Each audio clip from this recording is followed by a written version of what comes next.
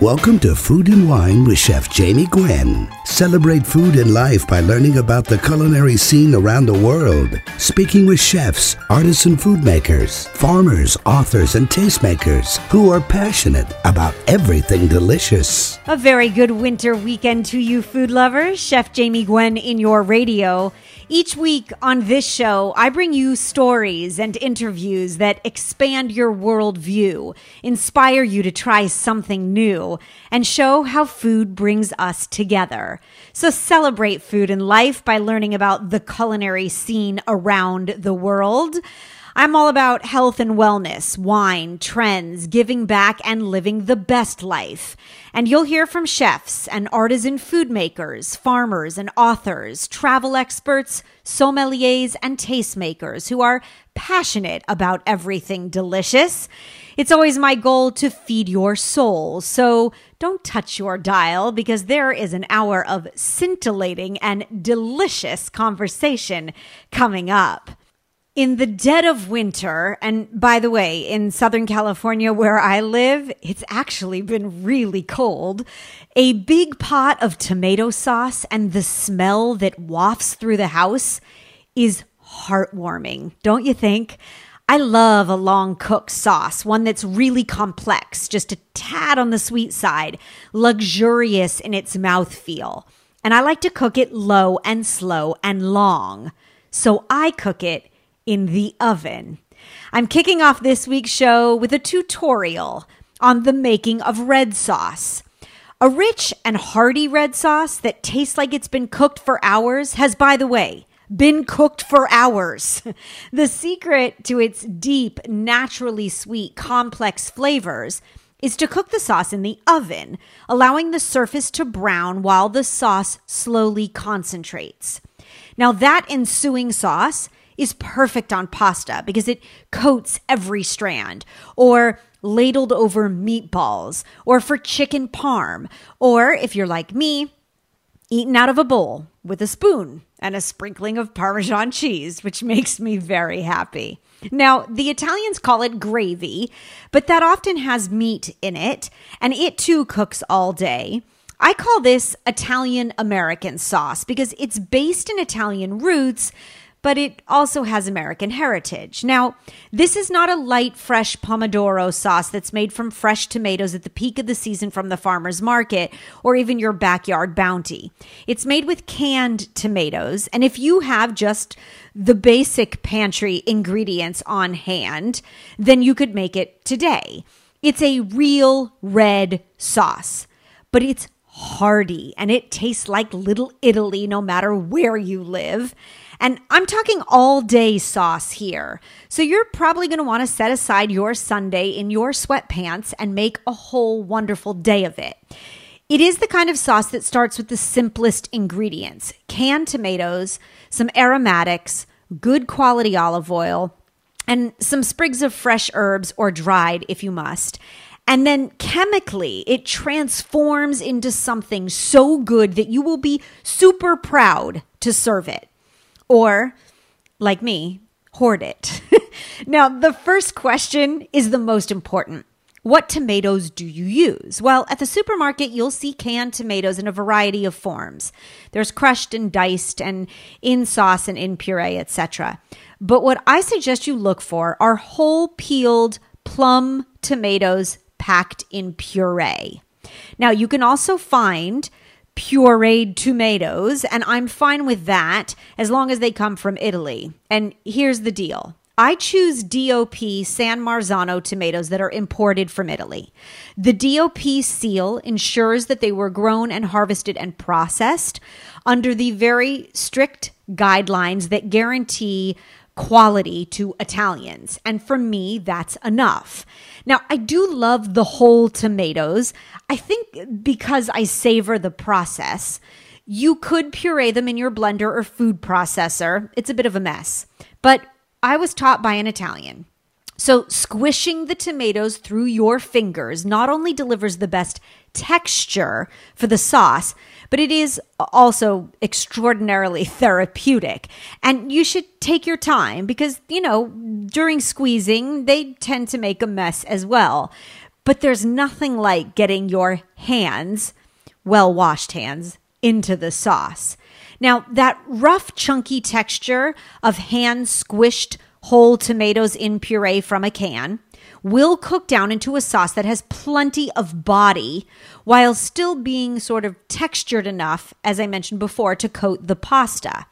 I do not suggest that you puree a tomato sauce after it's done cooking. So you want to make sure that you're starting with enough of a chunky texture that as it breaks down, you know that it's going to become that perfect viscosity. But let's start at the beginning. Some chefs will tell you that you should never cook with extra virgin olive oil if you're doing a long, slow process or method, or if you have other ingredients that are so bold that they will mask the genuine flavor of the olive oil. And most of the times I agree. You do not have to buy expensive extra virgin olive oil to make soups or stews or chowders or otherwise. But in a tomato sauce where there are limited ingredients, I want all the flavors to shine. So I really do start with a very good quality extra virgin olive oil, and I saute shallots. Oh, the shallot. Now, an Italian just fainted somewhere, and I'm sorry, because garlic is the probably most essential start to a good Italian dish. Then, sweet yellow onion, for many who make a tomato sauce, would say it's essential. But garlic and onion combined in a shallot give me flavor and bite. And I love a shallot. It's not Italian, but it's my sauce, and I like it. Nor is butter Italian, by the way, but I use it in my tomato sauce. Now, butter fat emulsifies much more easily with liquid than, let's say, olive oil. And it adds a really creamy texture to the sauce. So Scott Conant, right? The Italian chef, the chop judge, the restaurateur. Well, he taught me about butter in tomato sauce because I'm the one that called it crack. Yes, I've never had crack and I don't know what it's like. But Scott Conant makes scarpetta spaghetti at every one of his scarpetta restaurants. And I want to pick up the bowl in the middle of his restaurant and lick it clean. That's how good it is. So I asked him, what is it that makes the sauce so darn delicious? And he said butter, and a lot of it. Since his scarpetta spaghetti is the best I've ever had in the States, there I said it, it's all about the butter. It's also about the herbs, like a big sprig of fresh basil thrown into the pot. And some like oregano, and I respect that, so you choose, but fresh is best. And then with the herbs, I also add a pinch of red pepper flakes, salt to taste, which is essential, and some freshly ground pepper, because that touch of heat brings out all the other flavors in the sauce. Now, if you're seeking sweetness like me, adding sugar, in my opinion, is a perfectly fine way to add sweetness to a sauce. You could saute diced carrot, but really, I think a teaspoon of sugar cuts the acid of the tomatoes in a big pot of sauce and takes that bite away. And it's just enough to be subtly sweet to bring out the flavor of the salt as well. And now to the oven. When you slowly cook a liquid packed with protein and sugar and other aromatics, a few things happen. First, there's reduction, where the water evaporates away, which leaves you with a more concentrated flavor. All the flavors meld together, and so they come together in this beautiful symphony. So, if you would like the recipe for my slow-cooked Italian-American tomato sauce, email me. It's Jamie, Jamie, at chefjamie.com, because I do love to share. And in food news this week, the total grocery store dollar growth may have climbed only 2% in the last year, but organic fresh produce is booming. According to new information released by the Organic Produce Network and Nielsen, organic produce sales reached new heights in 2018, totaling $5.6 billion with a B, which really exceeded the expectation. The year ended on a very big high. Sales soared 13% the final week of the year. And I thought that was really interesting food news. Organic produce on the rise. Well, with that in mind, you will want to stay tuned because coming up, We are going to share the Dirty Dozen and the Clean 15 so that you can choose when it's essential to buy organic produce. Health coach and blogger Christine Wong is stopping by. Also this hour, we're dishing on Indian food at home and pouring the perfect cocktail with the help of mixologist Tony Abu Ghanem. And you wouldn't want to miss a cocktail now, would you? Okay, grab a snack, come on back, because there is lots more delicious conversation and fabulous food in your radio. Chef Jamie Gwen here. I'll be right back.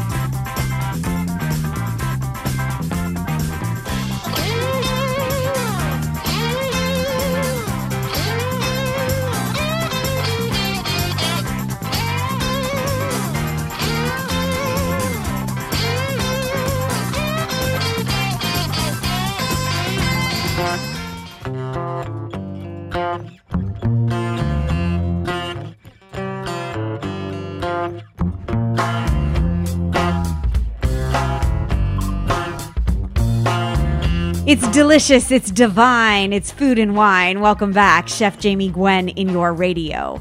Christine Wong, the creator of Yummy.com, has made it her passion and her mission to help others discover how delicious mindful eating can be.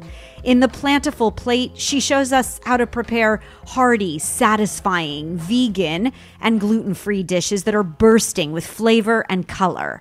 So whether you are vegetarian or vegan, plant-based, or dedicated to clean eating, we are sharing recipes, tips, and inspiration for a more plentiful life today. And Christine Wong is here to dish, and I'm glad to have you. Hi, Christine. Hi, Jamie. Thank you so much for having me. Yes, of course. Congratulations. The book is beautiful. It is thank you. No doubt a labor of love, and your photographs are just gorgeous. And it makes your very plant-based life very appealing to even myself, a non-plant-based person. But I very much appreciate the commitment, and I believe there is so much value in it. Share your food philosophy, if you would, on being plant strong. Well, the reason why, like with my conscious cooking and when I started Instagram, is that I really focused on plant-based and being plant strong because I feel like more people need to eat more vegetables in their lives. Like no matter, like you, for your kind introduction, but it doesn't. This book is not necessarily for vegans, but it's just for anyone who wants to integrate more vegetables and more colorful nutrients into their diet. And you talk about this plant strong concept, which I love, for everyone, whether it's the Meatless Monday commitment or to put more vegan dishes on the table and incorporate it into your daily repertoire. You make it very accessible. In addition to being a health coach and a food blogger, you're also an advocate for going plastic free. And I would love for you to enlighten us because this 30-day plastic detox challenge, I think it would be only right if I too committed. Yeah, I mean, I think that's the whole thing with the food industry is that everything is packaged in plastic. Oh, yes. And I found that there are ways of going around that, like buying your food from farmers markets per se, or just shopping around the perimeters of the supermarket and finding, food that's real and unpackaged, and that's all part of being conscious and, plentiful. And how did the challenge go? You had a lot of followers. Yeah, it was a great challenge actually, and it just really, I didn't approach it in the way that it was preachy, but it's just, things that people can incorporate each day by just taking little baby steps. Okay, so how do we do it? Give us a couple tips. We want to go on a 30-day plastic detox challenge. We're going to better the earth, better ourselves, better the planet. What do we do? Well, first you start by being mindful. Yes. That's very important. And just kind of being aware of how much plastic is in your life or in your supermarket shopping cart. And then it's about taking the steps to try to eliminate plastic from that, maybe by purchasing your own produce bags, or bringing your own canvas bag, or not purchasing items in the net. Mm-hmm. And even though there are many places, many supermarkets, they do provide the produce bags. Yes. And people just automatically grab them. They get like 20 of them, and they put one avocado in one and maybe two apples in the other. That drives me crazy, and it's so unnecessary. Bananas are already beautifully packaged. They have their own skin, and you don't eat the skin, but, why would you need to put it in a plastic bag? So there are just, a lot of it is about being mindful. Yes, and a very simple approach if you create the mindset for it. So I'm all about that. I think that we can all be more mindful about our daily activities to better our lives and better the future generations and their lives. Okay, back to Plant Strong. Can you talk about the Dirty Dozen and the Clean 15? Because you describe in the book how you should choose between buying organic and conventional produce. And I think there's a lot of wisdom that we could gain from you from that. It's quite unfortunate that there's so many, we don't know how our produce is being grown. So there are lots of pesticides being used. Yes. And some of the produce absorbs the chemicals more than others. So hence the Dirty Dozen are the ones that do absorb more chemicals, like spinach and berries. Okay, so give us the list. If we were to choose organic, because we have the knowledge and power to do so, you say strawberries, spinach, right? Nectarines, Yep. apples, Yep, peaches, apples. pears, cherries, grapes, celery. Go ahead. Yep. Tomatoes. Sweet bell peppers, potatoes, and hot peppers. Those are all the best choices for organic, correct? Yeah. They're the Yeah. Dirty Dozen. Yeah. Then there are the Clean 15. And those all seem to have their own wrapper, like you talked, or many of them, like you talked about the banana, right? We don't have to worry about corn or avocados or pineapple or cabbage or papaya because they remain clean and intact in the interior. Mm-hmm. So smart, right? So it really is just that conscious way of eating and living. By the way, if you've just tuned in, you're late, because Christine Wong is here. The book is called The Plentiful Plate, and it is about being mindful in eating and living. And we're going to get cooking in just a moment. Talk buying in bulk. You're big on it, Christine. Yeah, I love visiting the bulk sections of the supermarkets and actually finding, in New York City we have food co-ops which you can bring your own jars, and you fill them up, and you just buy what you need. And it's mainly dry ingredients like rice and grains or nuts or seeds. There's plenty of things that you can get that you can buy in bulk. There's lots of really delicious inspiration in the book, and congratulations and kudos to you. I know this is your first baby in the form of a hardback, and we're a hardcover book, and we're very excited. Filled with Christine's gorgeous photos, The Plentiful Plate is truly a feast for the eyes. It's all about mindful eating and mindful living, and there are a bevy of lessons and recipes to inspire you. We can all learn from Christine's teachings. So find the book on Amazon. It's called The Plentiful Plate. It's written by Christine Wong. You know her and love her as the creator of Yummy.com, YOMMME. And you can follow Christine at conscious_cooking, conscious_cooking. Christine, thank you for sharing your passion. Glad to have you on the radio. Thanks so much for having me, Yes, Jamie. a pleasure. As the delicious conversation continues, feeding your soul one weekend at a time, Chef Jamie Gwen in your radio. We'll be right back.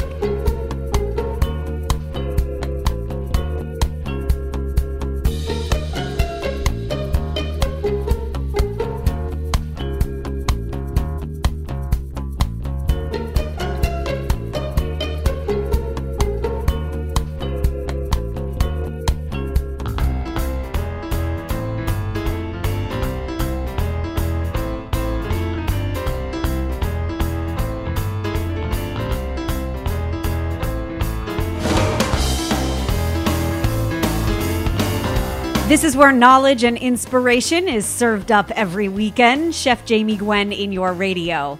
In her earnest debut cookbook, banker and blogger Swayamparna Mishra shares Indian recipes inspired by her childhood with modern creative twists. Chai-spiced cinnamon rolls and mushroom fried rice, buttered chicken and bread pudding in ghee. Her vibrant Indian cooking made simple is shared in My Indian Kitchen. Her new book, just released, and Swam, as she is belovedly called, is here to dish live on the phone from India. I'm very glad to have you, Swam. Welcome and congratulations. The book is beautiful, so full of heart. Thank you so much, Jamie. It's a pleasure for me to be here with you. Thank you. Thank you, of course. I'm very glad to have you here. I love Indian food, Swam. I love the rich spices and the comforting aromas. There's something very satisfying about Indian food to me. So describe for us, if you would, your style of Indian cooking. So my style of Indian cooking is very, very homely cooking. You know, it's not overly complicated at all. I go back to my roots. I cook the way my granny and my mom taught me to. So which means that essentially the food that I'm serving is the food that was traditionally made in Indian homes long before we got, went into the fusion way and tried to modernize everything and try to make everything more trendy. So the recipes here are very, very simple at heart. They are something that you would want to cook for your families on weekdays, on weeknights. You know, it's easy, simple cooking, purely cooked from the heart. I love that you've simplified it because I think Indian food can be challenging with regard to the number of ingredients, the lengthy methods. I mean, Yes. it really is a labor of love many times. You know, when I was making this book, I was consciously trying to keep the recipes very simple.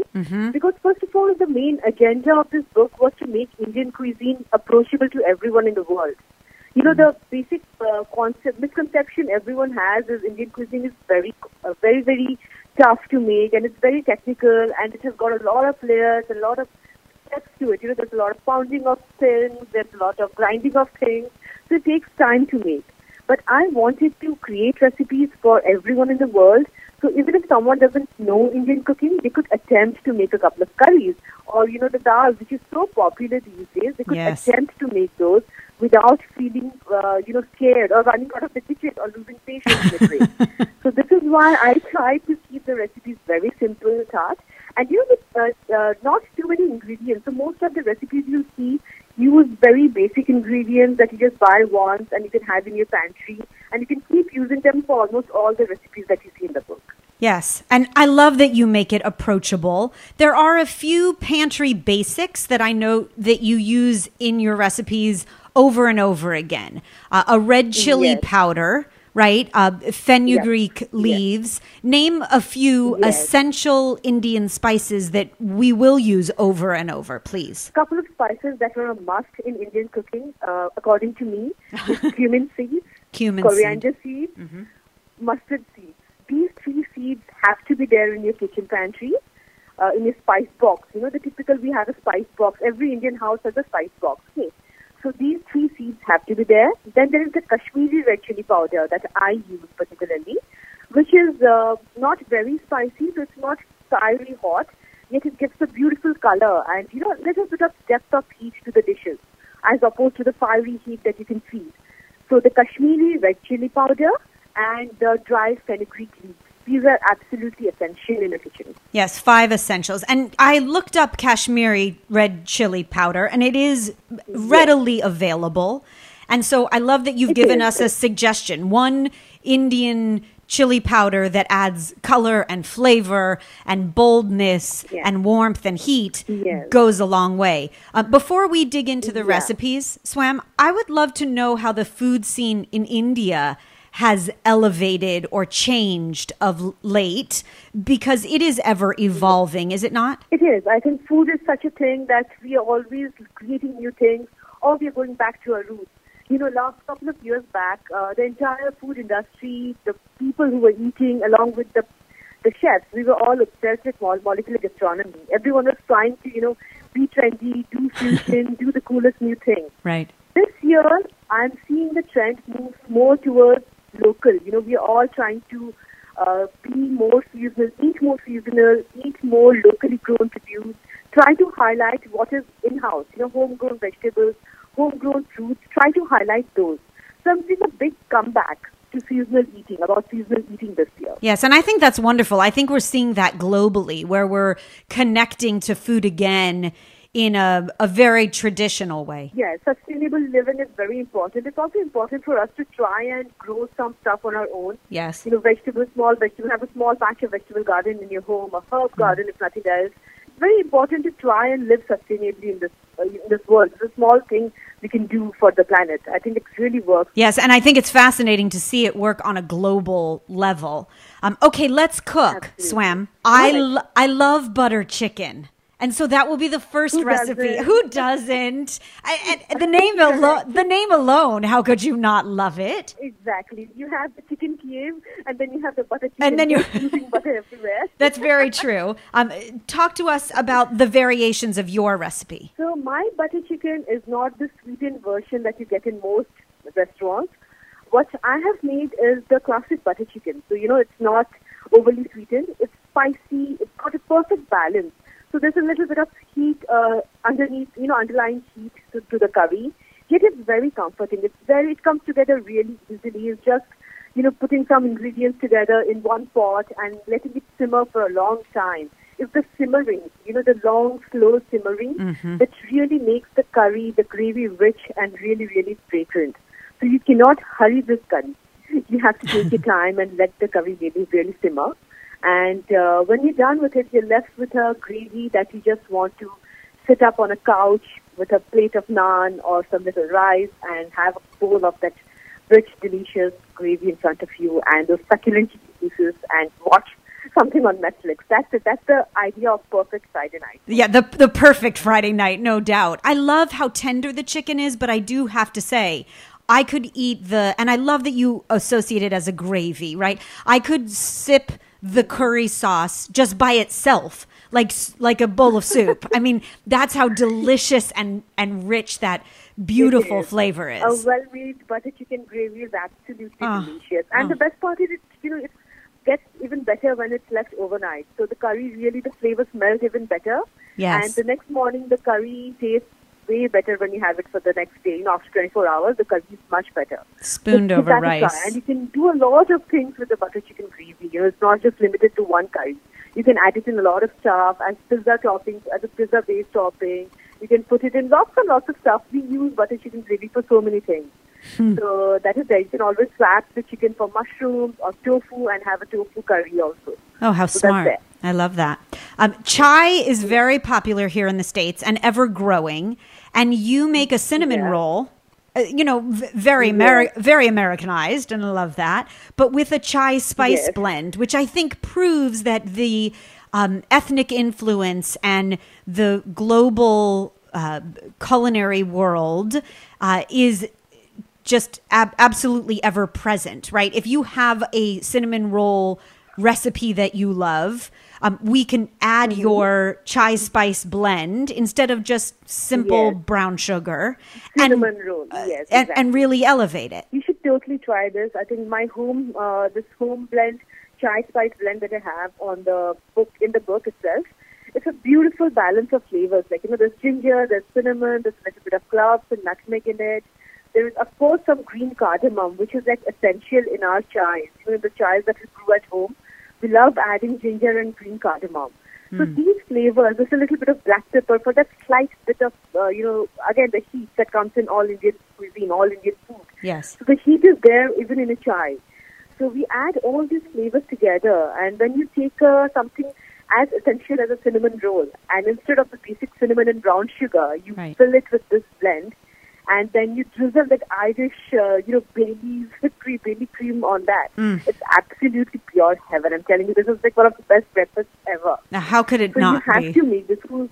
Yeah, it's really decadent. Yes. And it's a complete treat. So you want to make this and serve it to your favorite people in the world. You can enjoy your favorite Indian foods with faster cooking times and accessible ingredients and all the wonderful, exciting flavors in the gorgeous, inspiring new guide to modern Indian cuisine. It is written by Swayam Purna Mishra. the founder of the blog La Petite Chef, as she invites you into her kitchen. My Indian Kitchen is available at Amazon and beyond. You can follow Swam at La Petite Chef, and it will make you hungry. And once again, thank you for sharing your passion, Swam, for calling in. I'm very grateful, and I hope that you'll come back on the radio soon. Thank you so much, Jamie. Thank you. My pleasure, absolutely. Thank you. Yes, of course. There's lots more fabulous food from around the world in your radio right after this.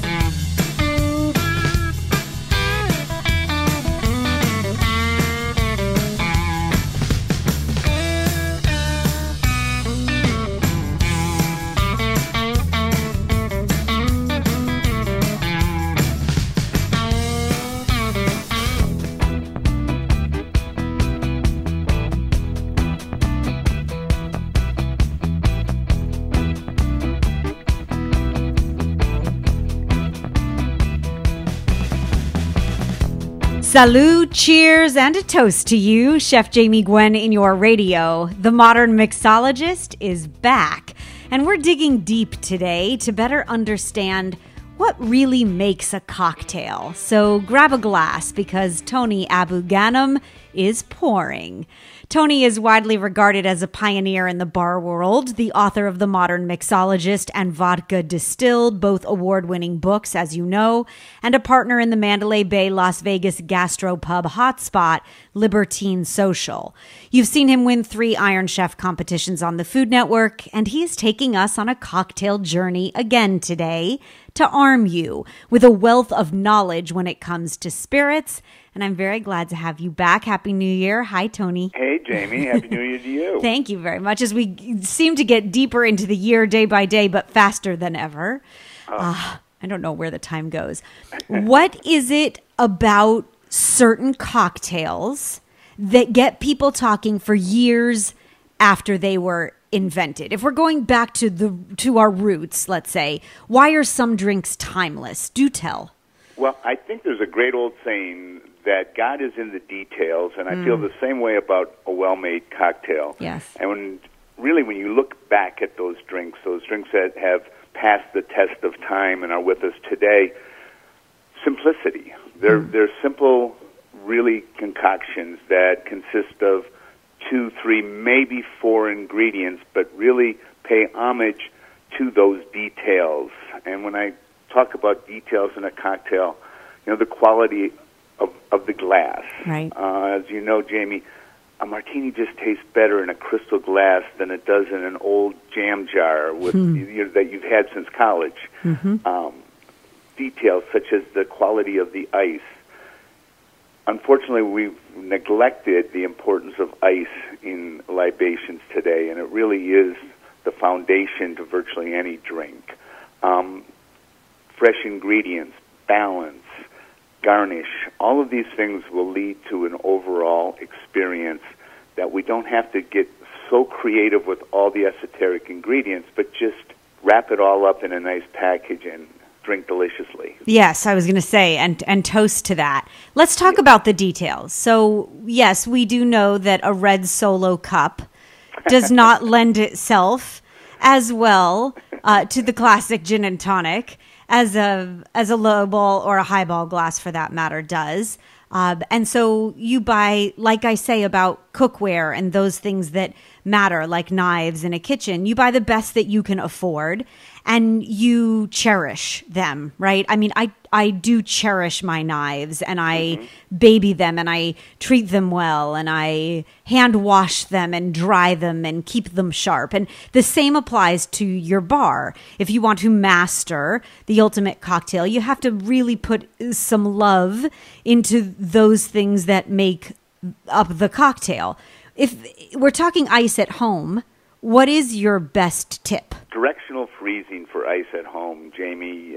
Much like Mother Nature freezes ice from the top down in a lake, directional freezing at home is the only way to make crystal clear ice. And there are several units that are available that today that you can buy that freeze ice from the top down. But the way I do it is just in a small igloo in my chest freezer in my garage. So the top third is crystal clear and the bottom 2/3 is cloudy. I cut that away, I throw it in my pool, and then I break up the big piece of clear ice. And once you've gone this way, Jamie, you can't go back to that cloudy white ice that your freezer ice machine produces. makes, right. Tell us about your trip to Japan before I let you go, what you took from it, because speaking of the details and the beauty of simplicity, I can only imagine. At Libertine Social, our restaurant, we installed one of these Japanese highball machines. And I was so fascinated with the idea of the highball because it was probably the first drink that I learned at my cousin Helen David's bar, the Brass Rail in Port Huron, because she sold a ton of highballs. So we were right on the Canadian border, so blended Canadian whiskey and American whiskeys. So this idea and concept of the highball, the simplest drink of all, spirit and soda. And going to Japan, I really got immersed in this drink because everywhere you went, every gastropub would have these wonderful Suntory highball machines and produce this really heavy carbonated soda and very bubbly. And this is so important in this drink. And again, we go back to details because you have ice, glass, garnish, and soda and spirit. So it's really paying attention to those elements and producing the best drink that you can, the simplest drink that you can, a 2-ingredient drink. Will you come back come spring, Tony, and we'll stir up some lighter, lovelier cocktails, please? Oh, absolutely, Jamie. I'm always a pleasure to be on your show. You can find Tony's cocktail escapades at themodernmixologist.com and follow him on social at MDRN Mixologist. Tony, cheers. Thank you again. Cheers to you, Jamie. Take care. And so that brings us to the end of another hour of eating and drinking like you've never done before. If you're hungry for more, check out chefjamie.com, where there are a bevy of recipes to choose from. I'll leave you with my last bite for the hour, my last ounce or tidbit of culinary conversation and inspiration. If you're feeling fancy this weekend, or maybe even this week, because it's just so simple, why not make a galette? It sounds extravagant, right? It is practically the easiest baked dessert there is, and it's rustic and it's beautiful, and you look like a culinary hero. So you can use either homemade or store-bought pie crust, and you can pile it high with your fruit of choice. But the winter Anjou pear has been delicious this season. And so I just fill that store-bought pie crust that's been rolled out to a big rustic round 13-inch diameter on a piece of parchment paper with pears that are firm but ripe, sliced, seeds removed and core and so on. I've tossed the pears, by the way, in some caramel sauce. I pile them into the crust, leaving a border, and then fold the edges of the crust over the pears, leaving the pears visible in the center. And then you bake the galette at 375 degrees. It takes 45 minutes to an hour or so. Maybe a little sea salt caramel drizzled over top. And you have a 3-ingredient dessert that will wow. And I will post my 3-ingredient caramel pear galette on Facebook, Twitter, and Instagram at Chef Jamie Gwen. And I will meet you here next weekend, where I promise there will be lots more fabulous food in your radio. I thank you for listening. I'm Chef Jamie Gwen signing off, and I hope you continue to eat well.